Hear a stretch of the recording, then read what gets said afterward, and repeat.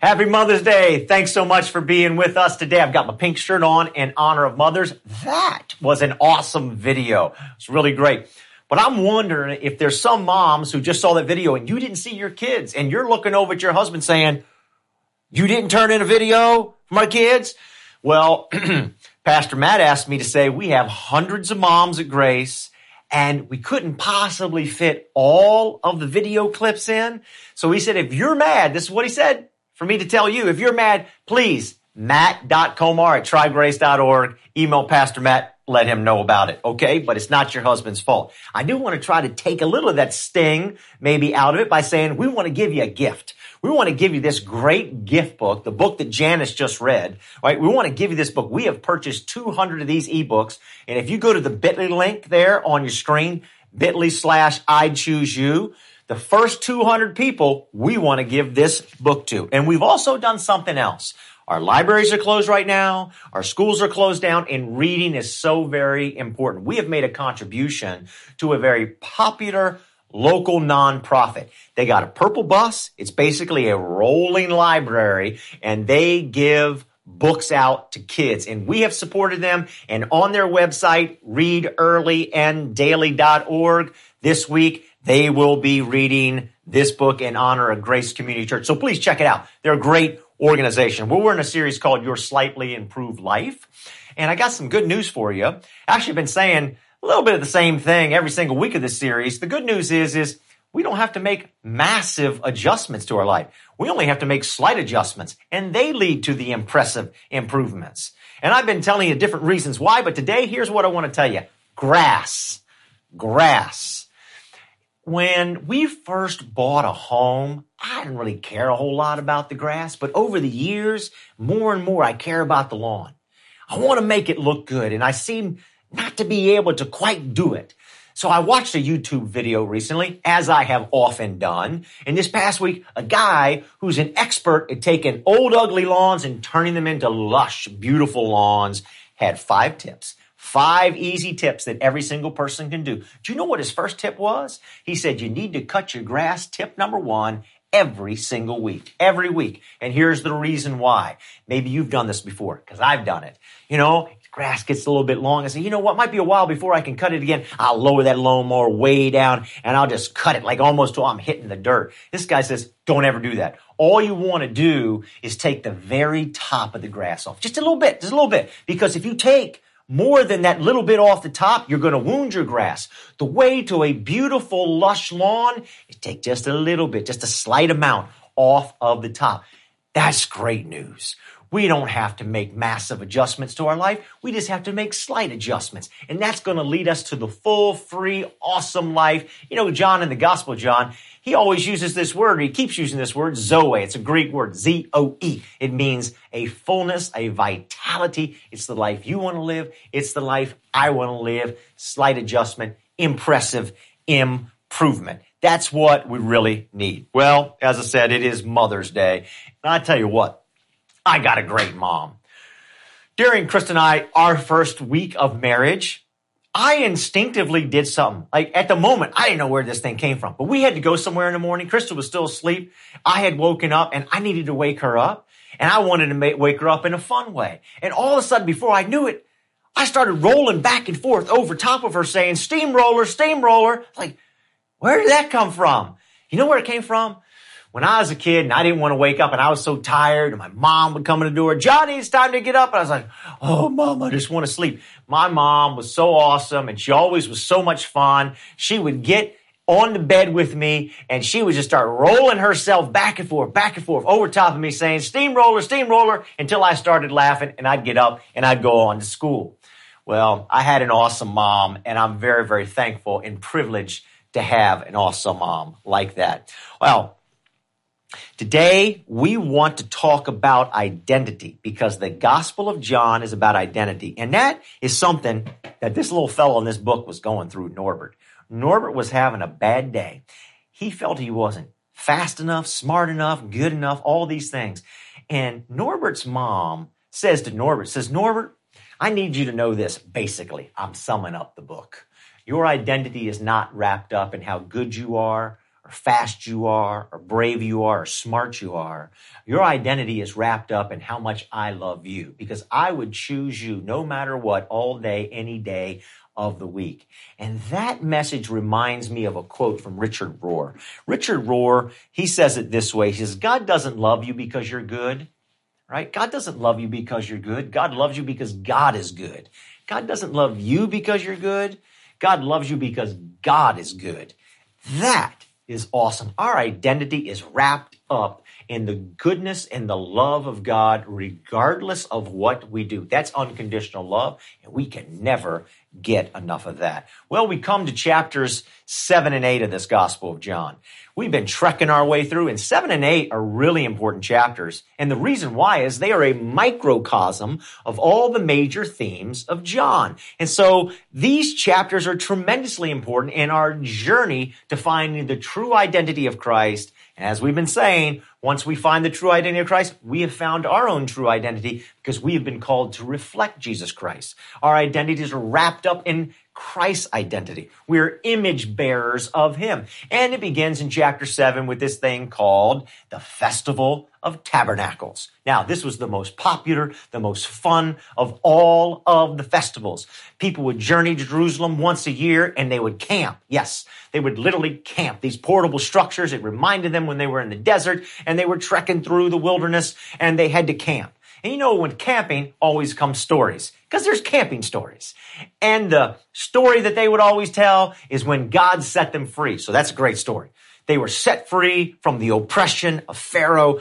God sets them free, and they go out into the wilderness, and they're there camping, and they're telling this story. But something else they did every single day. They had a special water ceremony. Now, here's why this is so relevant to us right now, this water ceremony. Every single day, the festival lasted 8 days. Every single day in the morning, there'd be a water ceremony. And they would celebrate the fact that God provided water in a desert. Now, you've heard the saying before, money doesn't grow on trees. Well, water doesn't flow in the desert. The desert is a place of scarcity. It's a place of lack. It's a place of desperation. But God provided. Where there seems to be no way, God provided a way. Right now, we're in a desert, a COVID desert. There is scarcity. There is lack. There is fear. And the message for you and the message for me today is God will provide. Put your trust in God. Now, that's how the way the whole thing begins. Now, let's pick it up, the story, in verse number 3 of John chapter 7. It says, Jesus' brothers said to him, leave Galilee, go to Judea, so that your disciples there may see the works you do. No one who wants to become a public figure acts in secret. Since you are doing these things, show yourself to the world. For even, here it comes, verse number 5, for even his own brothers did not believe in him. Verse 6, therefore Jesus told them, my time is not yet here. For you, any time will do. The world cannot hate you, but it hates me because I testify that its works are evil. Wow, what's going on there? What's the deal with world? The word world in the Gospel of John simply means a value system that's clashing with God's value system, right? So God is loving, he's patient, he's kind, and the world has a value system that's a little bit different. So you see the brothers say, hey, go and make a spectacle out of yourself. Go and lift yourself up. Well, in God's world, things don't work that way. Jesus has come to serve. Jesus hasn't come to lift himself up and show everybody kind of in an arrogant way, look at me. That's not who he is. So you have a collision. But what I really want to draw your attention to is the fact here at verse number 5 says, for even his own brothers did not believe in him. Now, we've been saying this all along. The Gospel of John is about the identity of Jesus Christ. John wants to make it really clear who Jesus is because he wants us to show Jesus like we have never seen Jesus before, so we can live life like we've never imagined we could possibly live before. So why are we told here at the start of chapter 7 that even his own brothers don't believe in him? Because in this culture and in this world, now it's true a little bit, some, but not as strongly in our culture. In their culture then, from their perspective, your family was the most powerful force at shaping your identity. You saw yourself through their eyes. They shaped you. and to say that his own brothers don't believe in him. Where is he going to get his identity from? His whole family. Where will somebody get their identity from if they can't get it from their family? That is why it's so clear in the scriptures that we have this like special moment where God the Father speaks and says this about Jesus: is my beloved son and whom I love, and I am well pleased, because his identity comes from above. Your identity has to come from above. So we have this theme here that in order for us to take a journey to understanding who we really are and our true identity, we have to leave. There's a leaving. There's an unlearning that has to take place.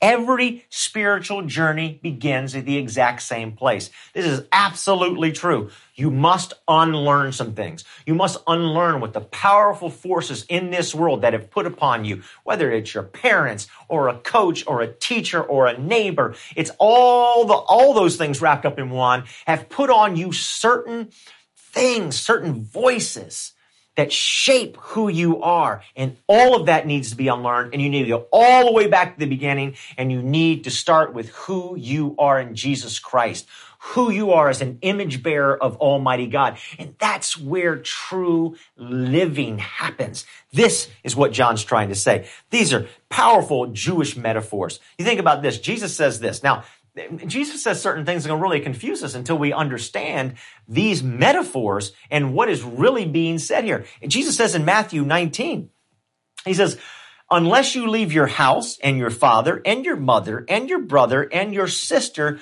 you won't experience eternal life. But if you do, you'll experience eternal life 100-fold. That's like superabundance. 100-fold, super abundant life. What in the world is being said by that?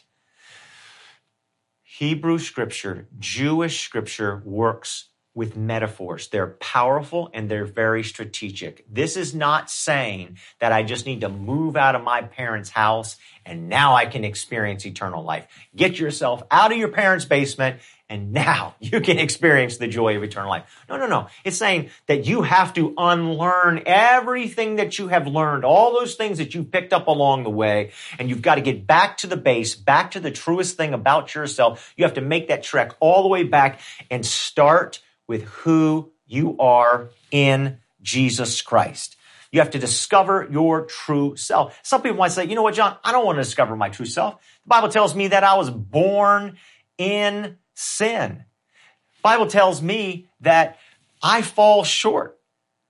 Everything about me has fallen short of God's glory. I don't want to discover my true self. I want to run from my true self. But what we see in the Gospel of John is Jesus is revealing our true self, which is far deeper. He's going way down. Actually, Pastor Matt, who I mentioned in the beginning of this message, right? Pastor Matt, when he teaches in our youth group, he often tells our youth this. He says, you know what? You got a coin. You got a coin that's been engraved, right? It's been stamped. There's an image on there. But over the years, it gets covered up with lots of stuff. Maybe it gets all kinds of grime on it and dirt and filth and grease and whoever knows what. But underneath, when you clear all that off, what's the engraving that's still on there? Our life is true. Yes, we've been born in sin. There's iniquity. There's imperfection. There are flaws. I don't want to discover my true self. I want to tell you, you've got to go through all that stuff. You've got to clear all that away. You've got to keep going farther and farther back, all the way down till you get to the coin once again, because it has an image on it. And that image is God Almighty, because that is the true you. And this is what Jesus Christ is trying to draw out. This is what he's showing. This is what the resurrection means. It's the resurrection of the true you. The disciples looked at Jesus and he's calling them to live a certain way and they're not getting it.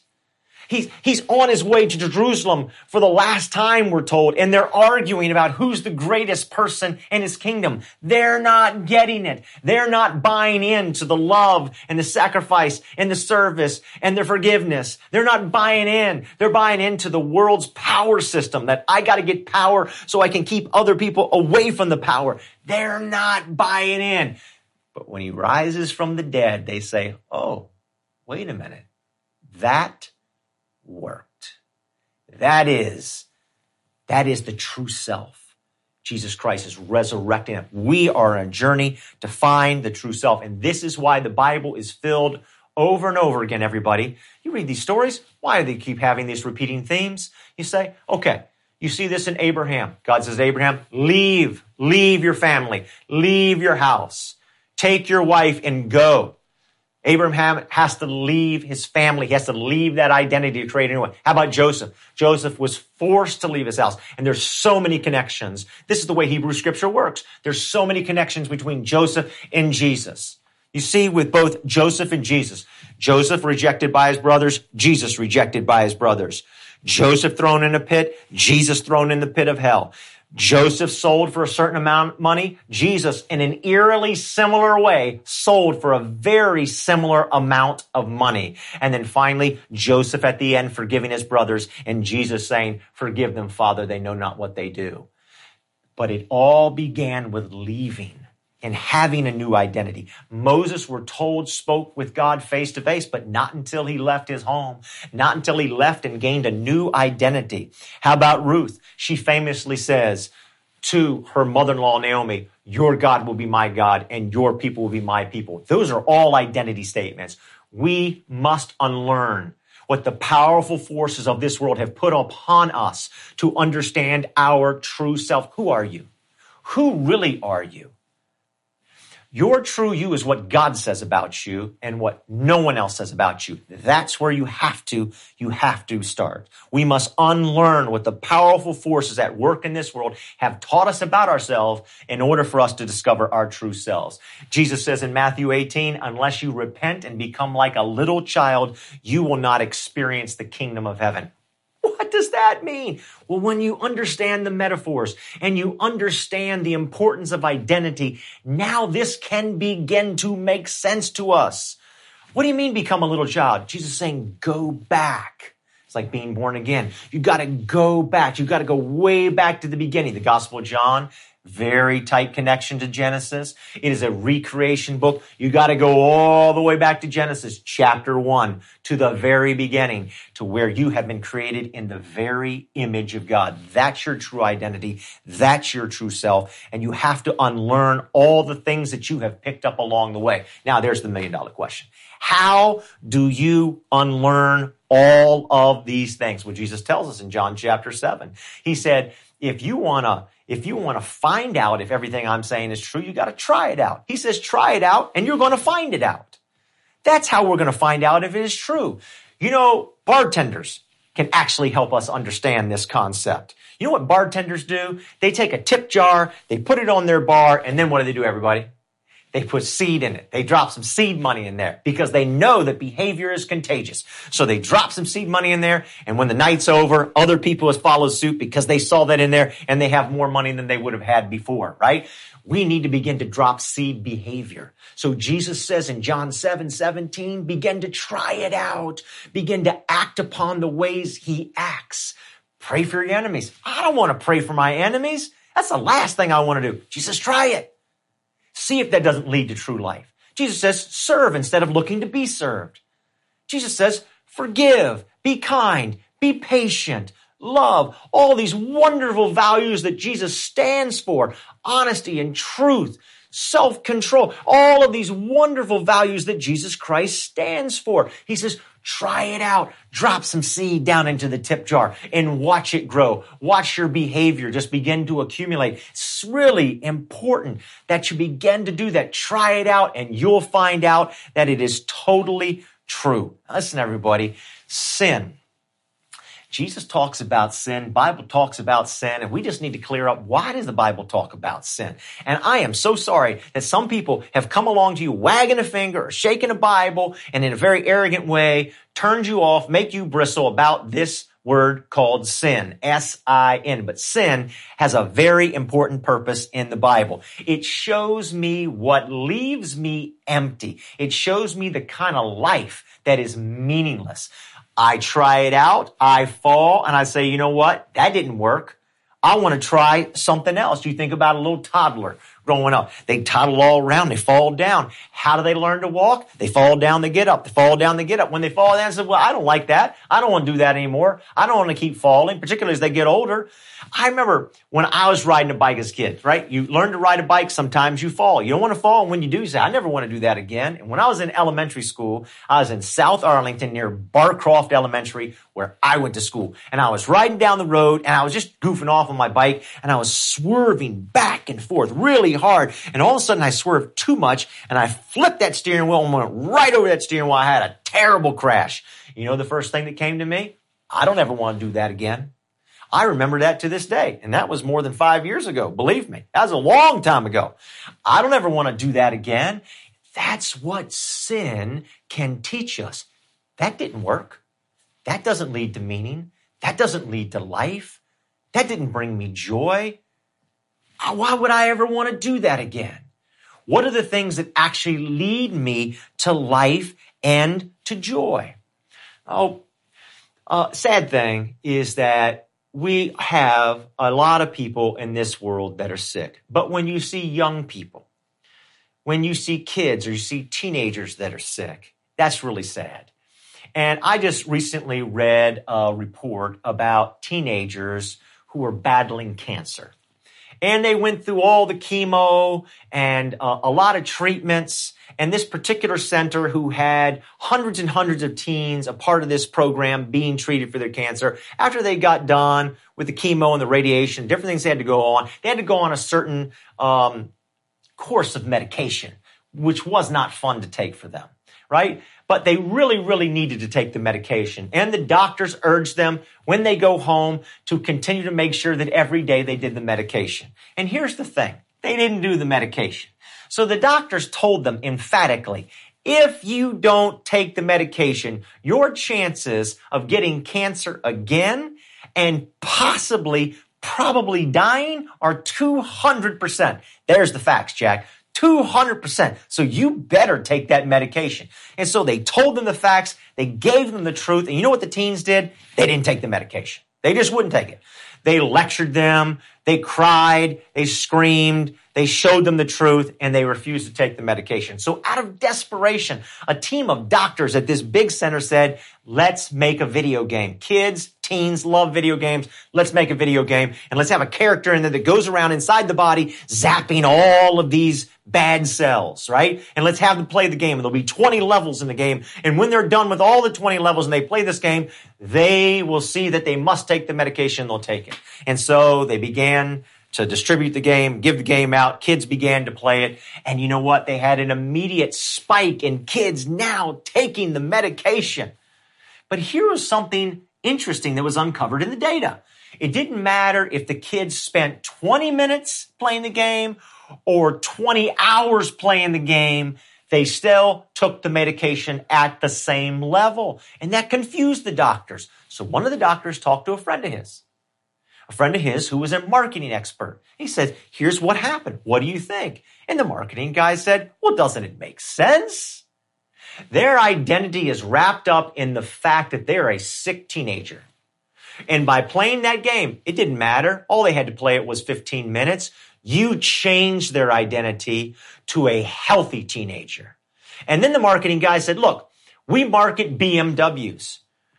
We only have 30 seconds to market the BMW. We can't give people a bunch of information. We can't give them a ton of facts. What we're simply trying to say is you are the kind of person that drives a BMW. Well, you know what God is saying? You know what Jesus Christ has come along and say to us? You are the kind of person that reflects Jesus Christ. That's who you truly are. That's when you're most satisfied. That's when you're your truest self, is when you're reflecting Christ, because that's where real living happens. And you will never be the person that you desire to be or live the life that you want to live until you do it. Now, let's get to Cousin It over here, because I'm sure you've been wondering, what's behind the sheet? Is it a ghost? No, it's not. It's a special visual aid for today. It is a mirror. Why is it a mirror? Because the Bible says that we have been created in the image of God. We have been created to reflect God. We have been created to be mirrors. Here's the question. Who or what is standing in front of your mirror? If what is in front of your mirror is anything other than Jesus Christ, you will not experience the life that you want to live. And this isn't bad you. This is sad you. This is not bad. Oh, shame on you. You don't have Jesus in front of your mirror. No. That's not what Jesus is saying. That's not what he's presenting to us. It's his sadness for us, because what Christ desires, as any wonderful, loving parent would desire, is Christ desires the fullness of life for us. Matter of fact, that's exactly what Jesus says in John chapter 10. I've come to give you fullness of life. So it's not bad you. It's sad you, because if anyone else or anything else is in front of your mirror, you will not live the life you long to live. So here's the slight adjustment today. Remove everything from your mirror except for Jesus Christ. If it's you standing in front of your mirror, if it's a parent, if it's a coach, if it's a whole crowd of people, we need to move everything else out of the way so that only Jesus Christ, we are only reflecting Christ in front of our mirrors. It is the power of one, the title of today's message, because Jesus Christ is the one person who is to stand in front of our mirrors. We've been created in his image, and when we do, we can really live. The slight adjustment that we need to make in our own lives is to make sure that Jesus and only Jesus is in front of our mirrors. Now, how do we unlearn all that stuff that we've caught along the way? Well, we learn and we unlearn in a really important way. In the Bible, everything is a group experience. Jesus had his group, the disciples. The Trinity, Father, Son, and Holy Spirit, is a group. Everything about learning and unlearning is best done as a group. Look, we know today that if you want to get out of debt, or you want to lose weight, or you want to have a better life, or you want to break an addiction, whatever it is, that it is done far better. The learning and unlearning happens far better and far more effectively when you're in a group of people. What do you need to do to begin to unlearn what the powerful forces have done to try to shape your identity and instead go all the way back and learn about the truest self? Well, you need to begin to drop that seed into the tip jar and watch it grow. And you need to do that in the confines of a group, because Jesus Christ was in a group.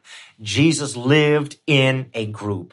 And so we get into God's word and we study in a group of people who Christ is, and we begin to act on it. We try it out, and then we find it out. So it isn't just a theory. It's not something that's just abstract. We begin to truly experience that, and we watch it grow. But that is always done in a group. Jesus was in a group. We should be in a group. It's not bad you. It's only sad you, because we miss out on the incredible life that Christ wants. Listen, you're the kind of person that reflects Christ. That's who you are. I'll give the rest of my life to that one theme, is helping people to understand that you have been created in the image of God, and no matter what you're doing or how you're living, who you truly are is the person who has been created by God to reflect Jesus Christ. And that's where true living happens. That's where true loving happens. That's where life is really... Jesus, on the last great day of the feast in John chapter 7, after they'd done 8 days of this water ceremony, how God provided, he stands up and he says, is anybody still thirsty? The last day of the water ceremony. Is anybody still thirsty? If you are, what do? He says, come to me. What does that mean? It means reflect me. Now, some of us are really thirsty. We're really thirsty. Life is empty. Here's the answer to that. Begin to reflect Christ. Only put Jesus Christ in front of the mirror. Here's the adjustment that all of us need to make. Now, you can get in a group. I strongly encourage you to get in a group, because this is how you learn and unlearn. Get in a group. Trygrace.org/groups. Get in a group, or click the button that's in the chat right now. But this is how we begin to experience what it means to truly reflect Jesus Christ. Let's pray. Heavenly Father, thank you so much, God, for this wonderful day, Mother's Day. Thank you, Lord, that we can travel back in our own stories and get back to that truest part of us that has been created in your image, so that we can be begin to live that identity out. Lord, help us on this journey to unlearn all the things that we need to unlearn so that we can learn who we are in you. In Christ's name, amen.